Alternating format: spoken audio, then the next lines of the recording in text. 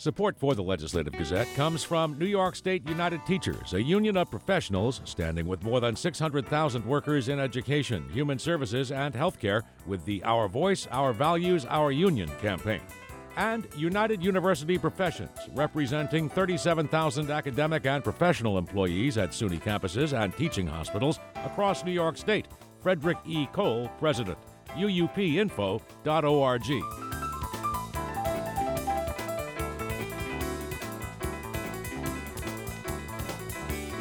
According to a new survey, Americans view the Supreme Court unfavorably in the wake of its decision overturning Roe v. Wade. The Legislative Gazette's Dave Lucas reports. Spokesman Steve Greenberg says in the New York Times Siena College poll, 53% of American voters view the Supreme Court unfavorably. Compared to 41% who view the court favorably, Republicans overwhelmingly view the Supreme Court favorably. Democrats overwhelmingly view the Supreme Court unfavorably.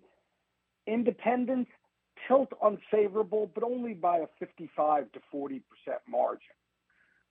Similarly, we asked voters, do you think that Supreme Court decisions are based on the Constitution and law, or do you think that they're based on the political views of the justices? By better than 2 to 1, 63 to 30%. Americans, voters say that that Supreme Court decisions are based more on the political views of the justices rather than on the Constitution and the law.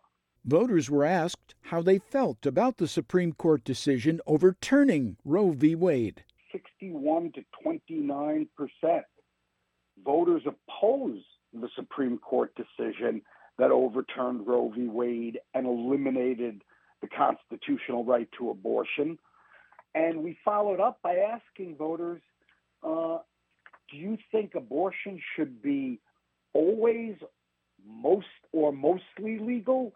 Or do you think abortion should be mostly illegal or always illegal? And what we find there is that by 65 to 26%, Americans say they believe that abortion should be legal in all or most cases. Only about a quarter of voters say that abortion should be illegal in all or most cases. Greenberg notes that by 53 to 41%, voters say America's political system is too divided politically to solve its problems. 69% say voting makes a difference in how government works, compared to 28% who say voting doesn't make a difference. Mirroring a closely divided Congress, Greenberg says voters are closely divided on who they want to win this November. The Senate is 50-50. In the House, the Democrats have a razor-thin majority in the 435-person House of Representatives. So we asked voters after the November election, who do you want to control Congress, the Democrats or the Republicans? Well, it's virtually down the middle. 41% of voters say they'd like to see the Democrats control Congress. 40% say they would like to see the Republicans control Congress. Not surprisingly, 90% of Republicans want the Republicans in control. 90% of Democrats want the Democrats in control. And independents divided down the middle. 35% want to see the Democrats in charge. 34% want the Republicans in charge. Hudson Valley Congressman Sean Patrick Maloney, a Democrat from the 18th District, is running the Democratic Congressional Campaign Committee's midterm efforts. He spoke on WAMC's Congressional Corner Thursday. What success looks like is people understanding that this is a choice, that this is a choice between a MAGA Republican Party that is characterized by a violent attack on the Capitol, an effort to steal an election and overturn the peaceful transfer of power, by the overturning of 50 years of reproductive freedom and trashing Roe v. Wade, and by ignoring the gun violence that is wreaking havoc at July 4th parades and school classrooms and public spaces, places of worship. Greenberg says voters were also asked to weigh in on January 6th. What we find is that voters say that the Capitol riots were an attempt to overthrow the government, not simply a protest that got out of hand, but narrowly. 49% say the Capitol riots were an attempt to overthrow the government, a plurality, but 42% say they were protests that got out of hand. Similarly, 49% of Americans think that Trump committed serious federal crimes in the aftermath of the 2020 elections, while 40% of voters disagree with that and don't think he did. Obviously, huge partisan divides. About 3/4 of Republicans disagree with both of those statements, and the vast majority of Democrats agree with both of them. There's a link to the survey at wamc.org. For the Legislative Gazette, I'm Dave Lucas.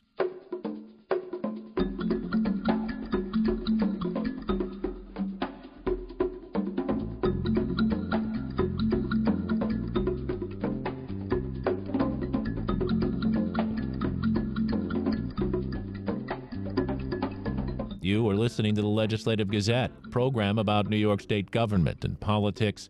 I'm David Gustina.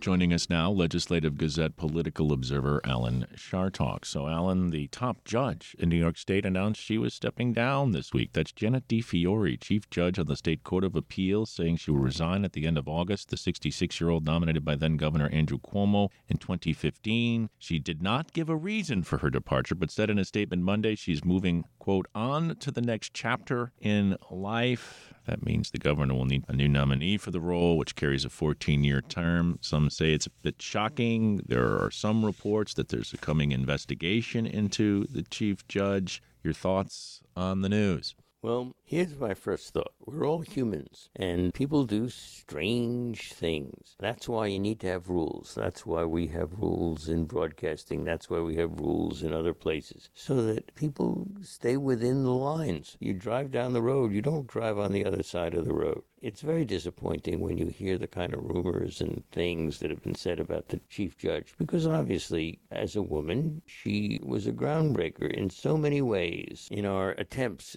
to make women equal in this society, politically and in every other way. And when an icon like the chief judge falls, or when there are rumors about the chief judge, that ain't good. Well, also not good. You spoke with the state comptroller, Tom DiNapoli, this week for your Capital Connection program, and guess what? He still doesn't have any pre-audit powers. The New York Times reported this week, quote, the legislature's proposed budget would have restored to state statutes some of the comptroller's pre-audit powers, which had been removed under former Governor Cuomo. Ms. Hochul's budget stripped it out. Well, this is very disappointing on Ms. Hochul's part. She says she's a good person. She says she's a good politician. She says she wants to do the right thing. She says she believes in transparency. And then this. This is not good. And I'm very upset about it, because when somebody says they're going to follow a specific course of action and then doesn't, it gives a certain stink of hypocrisy to the entire system. Too bad. Legislative Gazette political observer Alan Chartock.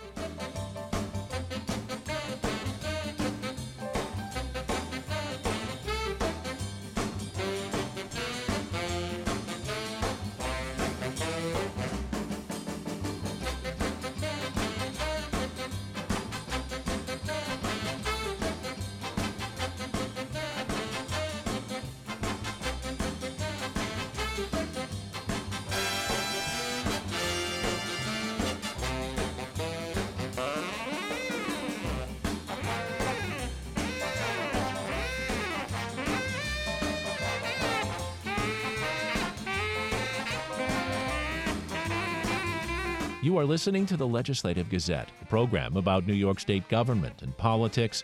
I'm David Gustina. With the U.S. now in a post-Roe v. Wade era, people will give birth to children they cannot or choose not to care for. So what does this mean for the already overburdened foster care system? The Legislative Gazette's Ashley Hupfel explains. While recent data by the Federal Children's Bureau of Administration of Children and Families showed the number of children in foster care had been decreasing, Caseworkers and advocates are bracing for a turnaround after the U.S. Supreme Court struck down Roe v. Wade and many states enacted trigger laws banning abortion.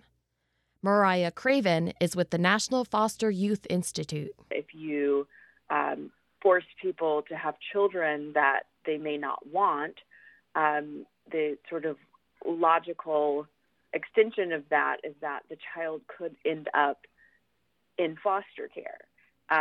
And even, sometimes children are wanted, but, the reality is that people can't always afford them at that moment in their life. And a significant number of children end up in foster care due to poverty-related issues. So if we know that the majority of women who seek abortions do so for financial reasons, it just stands to reason that the issues that put young children and young adults into foster care are just going to be exacerbated. Advocates like Craven worry that red states that quickly move to ban abortion are not prepared to handle the increased demand in their child welfare systems. The people who are celebrating the overturning of Roe versus Wade and saying, we worked so long and so hard for this, what they weren't working on was putting things in place to make it possible or easier for people to have families. And that's what is so frustrating and frightening about all of this, is that this is a system that was strained to begin with. And if we're not going to bother to give women and people who can get pregnant access to health care or raise their wages or give them affordable child care, then what do we expect them to do? A November 2021 report by the Federal Administration for Children and Families found there were about 427,000 children in foster care, with more than 117,000 children waiting for placement into a home. Comparatively, New York has about 16,000, with 700 waiting for placement. In Massachusetts, there are about 10,000 children in foster care, with about 650 children in group homes. Vermont has about 1,000 children in foster care and about 400 children in group homes. And Connecticut has about 4,000 children in placement and about 275 children in group homes. Peter Gannon, president and CEO of United Way of the Greater Capital Region, says they have introduced a new campaign to raise awareness of the need for new foster families. The organization's 211 helpline allows people to learn about becoming a foster parent. We looked at this ongoing crisis that we have here in New York State with the foster care system. We have a great partner at Berkshire. We did some visibility activities with them during Foster Care Awareness Month in May. Nicole Wood is a foster parent in Schenectady. Although she expects fallout from the Supreme Court's decision, she believes the COVID-19 pandemic was even more devastating to the system. Whether or not the Supreme Court decision affects this, I'm sure down the road it will. But right now, I'm not sure how much more dire the crisis could get. And I'm not talking about just teens that we can't find homes for. I'm talking about 2-year-olds, 5-year-olds, sibling group of a really sweet 7 and 9-year-old, and there are no homes. So it's bad. It's dire. For the Legislative Gazette, I'm Ashley Hupful. As horse racing opened for the season at Saratoga this week, New York racing officials announced a new amenity to benefit backstretch workers. The Legislative Gazette's Lucas Willard reports. The ceremony celebrated the start of construction on a new backstretch healthcare clinic. In addition to primary care, the clinic, slated to open in 2023, will also provide counseling and specialty services. The structure, meant to resemble the historic architecture of Saratoga Racecourse, will have a waiting area, 4 exam rooms, and a lab for blood work. It will replace a double-wide trailer that has been used in previous seasons. The clinic will be operated by Saratoga Hospital and the Backstretch Employee Service Team. Dr. Alexander Cardiel is BEST's medical director and has been working at Saratoga for 15 seasons. He says the clinic will receive hundreds of visits. For many of our patients who come through the clinic here, this is their only opportunity to receive primary care. For some, it's the first time they've seen a physician in this country. The clinic's construction will be funded by John Hendrickson, the husband of the late Saratoga doyenne Mary Lou Whitney. Hendrickson was on hand for the ceremony, calling the backstretch workers the unsung heroes of Saratoga. Mary Lou always thought that Saratoga should be the summer place to be for everyone, including the backstretch workers. Mary Lou worked hard her whole life to make sure that everyone felt welcomed and loved in Saratoga. Hendrickson has pledged $1.2 million for construction of the clinic. About $400,000 was raised in an auction 2 years ago from the sale of his wife's belongings. Since Whitney's death in 2019, Hendrickson has continued to fund backstretch appreciation dinners, bingo nights, and ESL classes. Last year, officials cut the ribbon on Faith's House, a child care center for backstretch workers at Saratoga. Also attending the ceremony, Assemblywoman Kerry Warner and State Senator Daphne Jordan recognized the work of Hendrickson, Best, and Saratoga Hospital. Jordan issued State Senate Empire Awards to Best and Saratoga Hospital and a New York State Commendation Award to Hendrickson. For your efforts and your funding of the clinic here. And there are many backstretch workers that will be forever thankful to you. New York Racing Association spokesperson Pat McKenna says the state sets the industry standard for comprehensive services for racing employees. We're incredibly proud of what this facility represents because it will result in a higher quality of life for literally thousands of people each and every year. The 2022 racing season will feature improvements to the track itself and the backyard area. The reconstructed Wilson Chute, which was last used in the 1970s, will allow for the return of 1-mile dirt races at the spa. The 2-story post bar and paddock suite replaces the gathering area and bar that had been located under a tent near the paddock area. NYRA is also increasing purses by $1.6 million. The 40-day meet at the spa runs through Labor Day and is anchored by the $1.25 million Travers on August 27th and the $1 million Whitney on August 6th.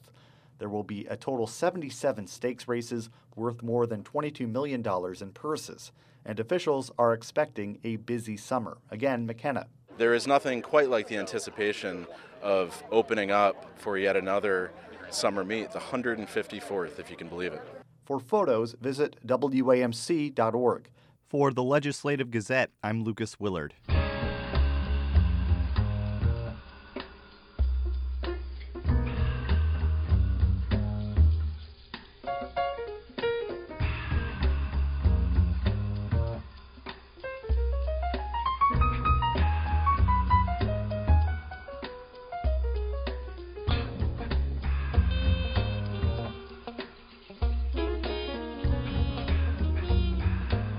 You are listening to the Legislative Gazette, a program about New York State government and politics. I'm David Gustina.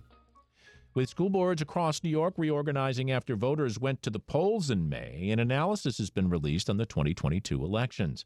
The New York State School Boards Association looked at voter turnout, board member incumbency, and the major issues. The Legislative Gazette's Jim Levulis spoke with the association's David Albert this week about the findings, including that 54% of elected school board candidates were incumbents. It did surprise us, and I'll tell you why, because we actually had more newcomers this year running for office than incumbents. So the fact that more incumbents won was a little bit surprising because we did expect to see more newcomers. So a little bit of a surprise, but as you point out, it's not a huge difference. 54% were incumbents and 46% newcomers. So it's not, completely out of whack, but at the same time, given that we had more new first-time members running for board service, we did expect to see a little bit of a increase in the new members. But I will also point out that we have seen over the last couple of years, even though more incumbents won this year than newcomers, the percentage of incumbents getting reelected every year is dwindling. It's going down. So last year it was 60% of incumbents won. This year it was 54%. So it's actually gone down. And if you go back 2 years ago, which was at the height of the pandemic and everything was mail-in ballots, it was 70% of incumbents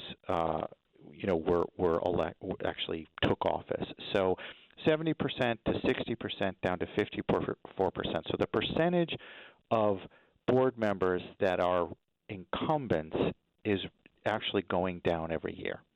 And to go along with that, the association estimates that fewer incumbents chose to seek re-election in 2022, as you mentioned, compared to previous years, 30% compared to 25% in recent years.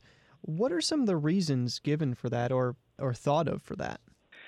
Yeah, so as you point out, about 30% of incumbents, so almost a third, decided not to even run. And typically we see about 20 to 25% of incumbents decide not to run. So it definitely was an increase this year. And so we did actually reach out to our incumbents who decided to not run again. And what we saw most often was that they just had, other demands on their time, family, commitments, things of that nature. We did see that, a feeling that it was time to move on.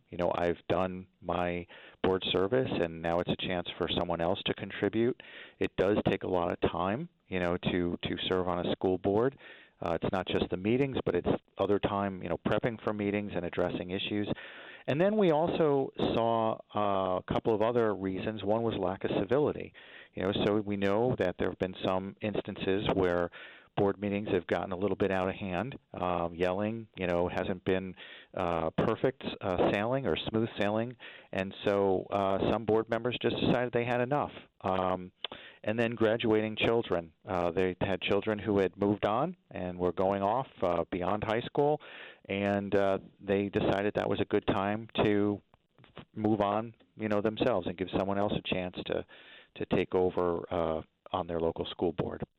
You mentioned that lack of or decrease in civility. A lot of it had to do with hot-button issues, diversity, equity, inclusion, COVID-19 policies.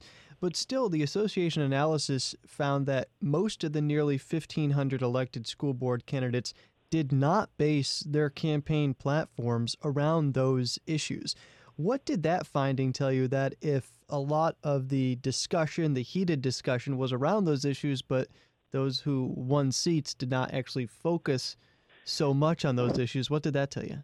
Yeah, so I think that was an interesting finding, because we certainly had heard a lot throughout the state about candidates that were basing their platforms on, certain issues, whether it was, a parent choice type of issue as far as, having input into curriculum, or it was masks. And we knew that there were a number of candidates that were concerned about those issues and based their campaign on those issues. But what we found at the end of the day was that issues that tended to be polarizing in the community were not a winning platform. It doesn't mean that the candidates who won didn't address those issues in terms of, responding to questions, being asked about those issues, but they just didn't make it the centerpiece of their campaign. And instead, we found that they tended to focus on, the winning candidates really tended to focus more on cohesion, bringing the community together. That was more the winning theme, as opposed to, perhaps focusing on an issue that was seen by some members in the community as divisive. So that was an interesting finding. And again, there were some cases where some candidates who did focus on some of those issues did win. So I'm not going to say it was, across the board, but we're looking at, kind of the majority of the winning candidates, and the majority didn't tend to focus their campaigns on those issues. And probably the finding that I found most interesting was that 88% of candidates endorsed by teachers' unions were elected. Yes. And that is so interesting to me because, as you mentioned, there were the so-called parent choice candidates, but it seemed to be that getting an endorsement from a teachers union was basically a lock for a win. Yeah, there's no question. Almost 9 out of 10 of the candidates that we identified as being endorsed by the union won their election. So that does say to us that those endorsements matter, and you can speculate. It may be that perhaps the community looks to teachers union as being experts in education, and hey, if they're suggesting or recommending this particular candidate, then that matters to us. And maybe in some instances there may be people who wouldn't vote for someone the union endorsed, but those folks didn't seem to show up, at least in this election, based on these numbers. So, again, I think it does speak to the fact that I think local teachers' unions are obviously seen in a very positive light by people who vote in school district elections and board elections. And overall voter turnout this year on school district budgets and boards was up 23% compared to 2021. What do you think drove that increase? Yeah, we did see an increase, and actually it's a welcome increase because we have seen really very low percentage of registered voters actually showing up at the polls to vote on their school district budgets and in school board elections. I mean, typically it's about 8% of registered voters, and if you want to compare that to, say, a gubernatorial election, that's about 48% of registered voters. So there's a big gap there between folks who are showing up in board elections and showing up for larger elections. So we saw a big increase this year, about 23%. And I think what we saw is, with a lot of the controversial issues that were in play and under discussion this year, I mean, school boards got a lot of attention, not just here in New York State, but nationally. They were really at the center of a number of controversial issues, and we think that helped drive people showing up at the polls this year. And I think there are also groups that were encouraging folks to go out and vote. I know the teachers union does that. We do that. The efforts to get out the vote, coupled with all of the controversy that we've seen play out on a national stage, resulted in increased voter turnout this year. That's the Legislative Gazette's Jim Levulis speaking with the New York State School Board Association's David Albert. And that about does it for this week's show. We had help from the New York State Public Radio Network. For copies, call 1-800-323-9262. Ask for program number 2228, or just listen at WAMC.org, or schedule a podcast wherever you get your podcasts. And join us again next week at this same time for more news on New York State government and politics. For the Legislative Gazette, I'm David Gustina.